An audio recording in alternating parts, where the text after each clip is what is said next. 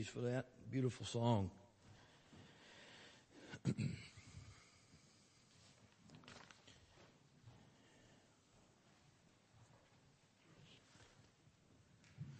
You think God wants our best? Or does He want just 80 or 75 or 90%? He wants our best. And that's what I want us to see this morning as we look into God's Word. Go way back into the Old Testament, the very first book, Genesis, chapter 22, to a very familiar passage of Scripture to all of us, but it spoke to my heart this week, and I pray that it'll speak to all of us today. A very simple message this morning along the lines of God demanding our very best, and God wants our very best. I was thinking about different avenues this week, and as teachers, they push their students to do their very best. Employers expect their employees to give and do their very best. Coaches motivate players to do their very best. Parents, you want your children to do their very best. And church, God demands His children, those of us who are believers, to do their very best. As I thought about that this week in preparation, I thought about how as God's children, don't you think we ought to want to do our best? Our very best. Not half-hearted, but our very best for God. And my mind went to this passage in Genesis chapter 22, and where we'll see Abraham as he gave God his very best.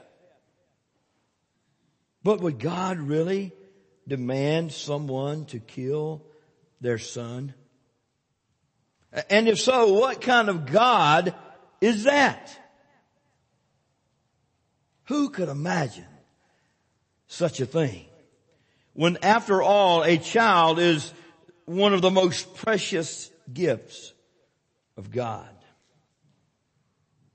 What could God possibly be telling us and teaching us in the 21st century about this historical passage that we have before us this morning? Could it possibly be that when God considers the life of a born-again believer that He wants it all? That He demands our very best?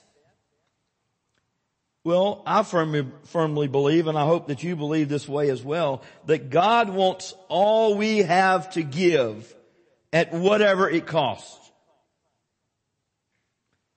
With the understanding that along with that comes blessing. Our scripture this morning is Genesis 22, 1 through 18. I'm not going to read that before we begin, because I want to take it verse by verse, and let's just run through it, and you can fill in some things on your handout, if you will. But let's ask God to bless our time together. Father, thank you for this time together. Now, as we open your word to this wonderful book, the book of Genesis, chapter 22, verses 1 through 18, Lord, we thank you in advance for how you will speak to us. We thank you in advance for what you're going to do in and through each of us as a direct result of this message, God, from you, not from me, but from you. So speak to us now as we look at these scripture verses together. I pray in your name. Amen. Genesis chapter 22, beginning there with verse number 1. And we see first, you have it on your handout, God's incredible test. God's incredible test. Now it came to pass after these things that God tested Abraham and said to him, Abraham. And he said, Here I am. Then he said, Take now your son, your only son Isaac, whom you love, and go to the land of Moriah and offer him there as a burnt offering as on one of the mountains of which I shall tell you. Right off the bat, we need to understand that this is not a temptation.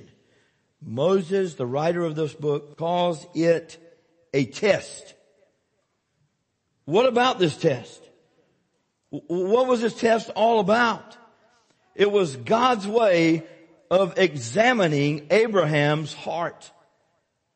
Could we agree today that God does the very same thing to His children? He puts tests in our life to try to see how committed we are to Him.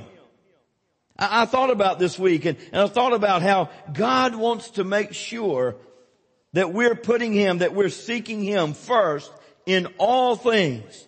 And I'm reminded of Matthew 6:33 that says this, but seek first the kingdom of God and His righteousness, and all these other things will be added unto you. So Moses is telling there, he's saying there, writing to us saying, look, seek me first and I'll provide. Seek God first and God will provide. Let me take you to James, chapter number 1. Look at a few verses there. 1 verse 2. My brethren, count it all joy when you fall into various trials, knowing that the testing of your faith produces patience.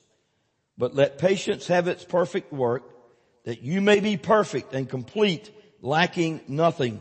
Go down to verse 12 in that same chapter. Blessed is the man who endures temptation, for when he has been approved, he will receive the crown of life, which the Lord has promised to those who love Him. Let no one say when he is tempted, I am tempted by God. Get this, for God cannot be tempted by evil, nor does He Himself tempt anyone. But each one is tempted when he is drawn away by his own desires and enticed. Then when desire has conceived, it gives birth to sin, and sin, when it is full grown, brings forth death. Do not be deceived, my beloved brethren. Every good gift and perfect gift is from above and comes down from the Father of lights, with whom there is no variation or shadow of turning. And then verse 18. Of His own will He brought us forth by the word of truth, that we might be a kind of first fruits of His creatures. God's incredible test. There are two characteristics of this test. One, it was intentional. It was intentional. Think about it. God, unlike you and me, does not make mistakes. We got to understand that. And what He does on purpose. What He allows for a reason. And we have a hard time with that sometimes, do we not? We struggle with that. It was intentional. It was severe. This was a severe test. Look back at your text. Hold it there, and we'll be in this the rest of the time. Look at verse 3 of 22. So Abraham rose early in the morning and saddled his donkey and took 2 of his young men with him and Isaac his son. And he split the wood for the burnt offering and arose and went to the place of which God had told him. Intentional, severe. Look at Roman numeral 2. Look at Abraham's amazing obedience. Look at how obedient he was. I just read that in verse number 3.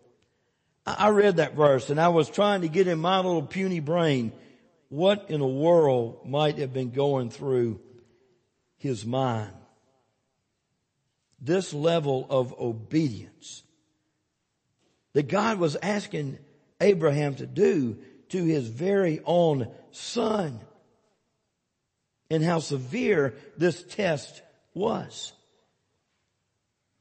Put ourselves in Abraham's shoes just for a moment. Could we do that? Do you think we might have had a question or two to ask? Maybe even procrastinated, if you will. Maybe even given a plea for mercy. And more than likely an appeal for God to reconsider what he was demanding. God, do I really have to go through this? Do I really have to do this? And in the back of his mind, he was reflecting back on chapter 12 of Genesis that we will conclude the message with in just a few moments. So Abraham's amazing obedience. Note, it was immediate. He did it right then. Secondly, in verses 4 and 5, it was worshipful. It was reverent. Verse 4, then on the third day, Abraham lifted his eyes and saw the place afar, that place where he was going to be going to sacrifice his son. And Abraham said to his young men, stay here with the donkey. The lad and I will go yonder and worship. And then he says, and we will come back to you. I read that in my mind. I truly believe that Abraham understood that being obedient to God was going to be a marvelous act of worship. What was God teaching? What was God teaching? I think it's quite clear that he was inviting Abraham to grow in his ability and in his commitment to a living God. Are we growing in our commitment to Christ? Are we growing in our ability? In that same verse 5, we see also that it was trusting. His amazing obedience was trusting. Who was he trusting in? He was trusting in God. He had orders to go and do this particular thing, and he didn't hesitate. It took him about 3 days to get all this together. Experts tell us it was about a 43-mile journey that he took. And don't you think that all kind of things were going through his mind? I'm fixing to sacrifice my son. And in the back of his brain, the awesome, amazing obedience that he had and the faith in God. He knew that God would keep his promise. Well, Hebrews confirms that. Hebrews chapter 11 verse 17. Listen to this. By faith, Abraham, when he was tested, offered up Isaac, and he who had received the promise offered up his only begotten son, of whom it was said, in Isaac your seed shall be called, concluding that God was able to raise him up even from the dead, from which he also received him in a figurative sense. What does that mean? What's the writer of Hebrews talking about there? He was saying this is how much faith Abraham had. Abraham had so much faith in God. He continued to prove his faith to God by willingly about to sacrifice his son. Because this is what he thought of God. He said, I know God's going to take care of everything. He said, either God is going to let me sacrifice my son and he's going to bring him back to life, or he's going to provide a way of escape. And we know how the story ends in just a moment. It was literal. Verse 6. So Abraham took the wood of the burnt offering and laid it on Isaac his son, and he took the fire on his hand and a knife, and the two of them went together. But Isaac spoke to Abraham his father and said, my father. And he said, here I am, my son. Then he said, look, the fire and the wood, but where is the lamb for a burnt offering?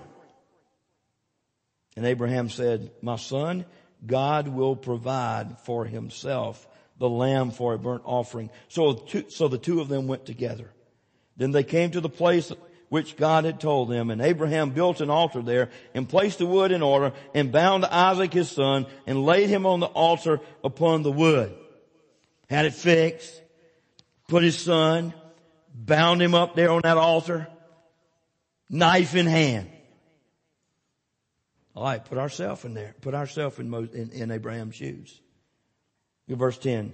And Abraham stretched out his hand and took the knife to slay his son. Could we really picture ourselves literally obeying God in such a manner? Could we? I've heard stories about many of your grandkids and how much you love your grandkids and how much you love your kids. I'm the same way. It'd be difficult, wouldn't it? It'd be hard, wouldn't it? To even take these steps towards doing it, much less pull out the knife and fix it to kill him. You know, if there were ever a time to spiritualize God's Word, or ever a time for a symbolic, non-literal application of the Scripture, now is the time. Do I really have to do this, God? To me and to you as well, Abraham's obedience was shocking, mind-boggling, almost unbelievable. What in the world was God up to? So it was literal. And lastly, it was prophetic. Listen to this. Verse 11. But the angel of the Lord called to him from heaven and said, Abraham, Abraham. So he said, Here I am. And he said, Do not lay your hand on the lad or do anything to him, for now I know that you fear God, since you have not withheld your son, your only son, from me. Then Abraham lifted his eyes and looked. And there behind him was a ram caught in a thicket by its horns. So Abraham went and took the ram and offered it up for a burnt offering instead of his son. And Abraham called the name of the place, The Lord will provide, as it is said to this day, in the mount of the Lord, it shall be provided. What was Abraham's obedience showing us? It was foreshadowing what was to come a couple thousand years later. And that was when God the Father, instead of requiring you and me to be killed for our very own sins, who did he provide? He provided the Lord Jesus Christ to die in our place, to be our substitute. And then lastly, God's awesome reward. Twofold, physical and spiritual blessings. Physical and spiritual blessings. And the angel of the Lord called to Abraham a second time out of heaven and said, By myself I have sworn, says the Lord, because you have done this thing and have not withheld your son, your only son. Blessing I will bless you, and multiplying I will multiply your descendants as the stars of the heaven and as the sand which is on the seashore. And your descendants shall possess the gate of the enemies. In your seed all the nations of the earth shall be blessed, because you have obeyed my voice. Now, back to Genesis 12, and we'll wrap it up. Now, 12 comes before 22, obviously. So look what was promised to Abraham in chapter 12.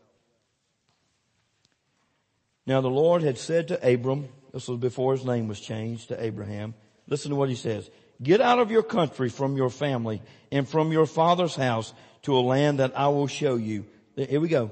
Verse 2. I will make you a great nation. This is the Abrahamic covenant that God made with Abraham.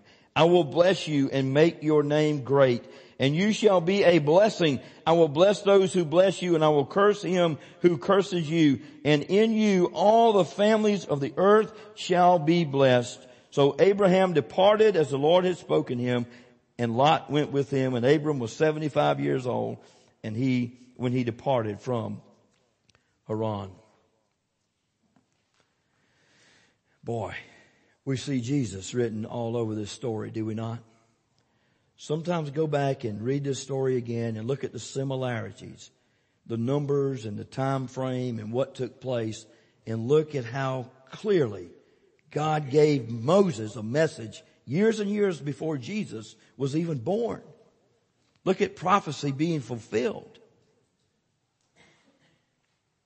Why was Abraham such a great man? Why was Abraham blessed?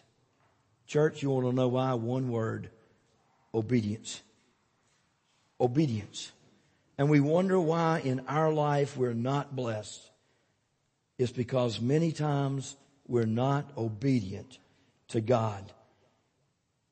Abraham obeyed God immediately, reverently, faithfully, literally, and prophetically. I don't think God has asked any of us here today to sacrifice our son, our daughter, our grandson, or our granddaughter. But what if He did? How much faith would we have?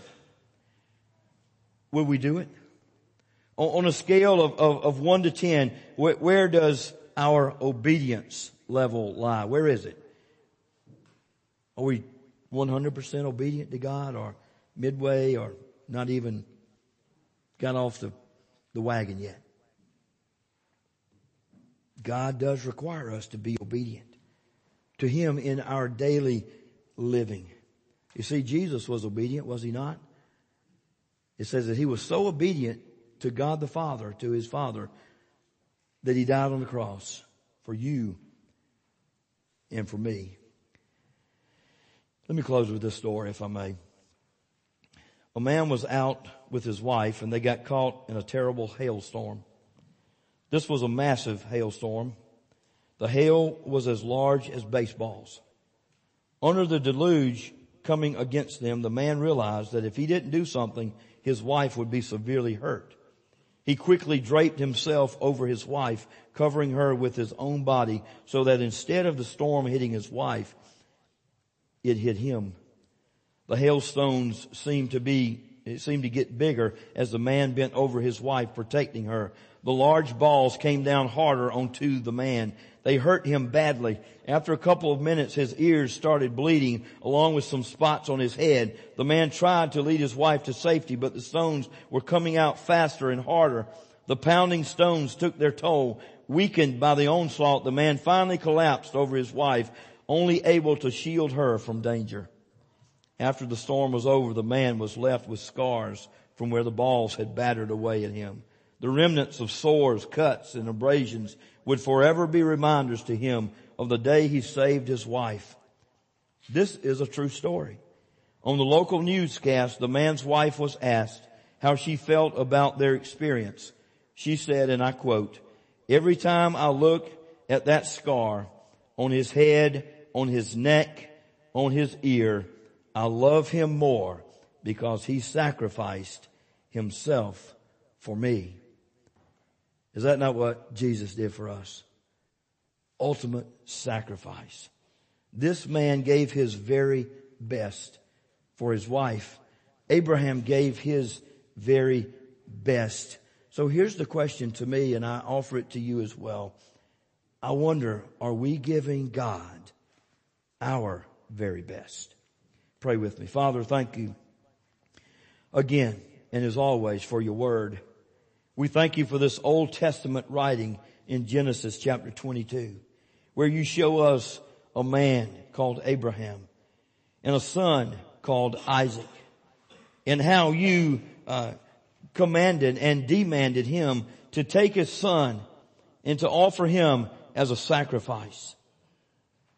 You told Abraham, take Isaac and put him on an altar and kill him. And God, what you were doing was you were testing him. You were trying to see what kind of faith he would have. And Lord, I know that you have never asked any of us to do that. But there have been things in our lives where you have tested us. And Lord, I ask myself and I ask each person here today, have we passed the test of faithfulness, of obedience, of being trustworthy? Have we passed that test? Lord, may we take this message with us today. May we apply it to our lives, and may we share it to those around us. And again, thank you for this message that you have given us today. We pray in your name. Amen. A hymn of dedication, number 298. Let's stand as we sing.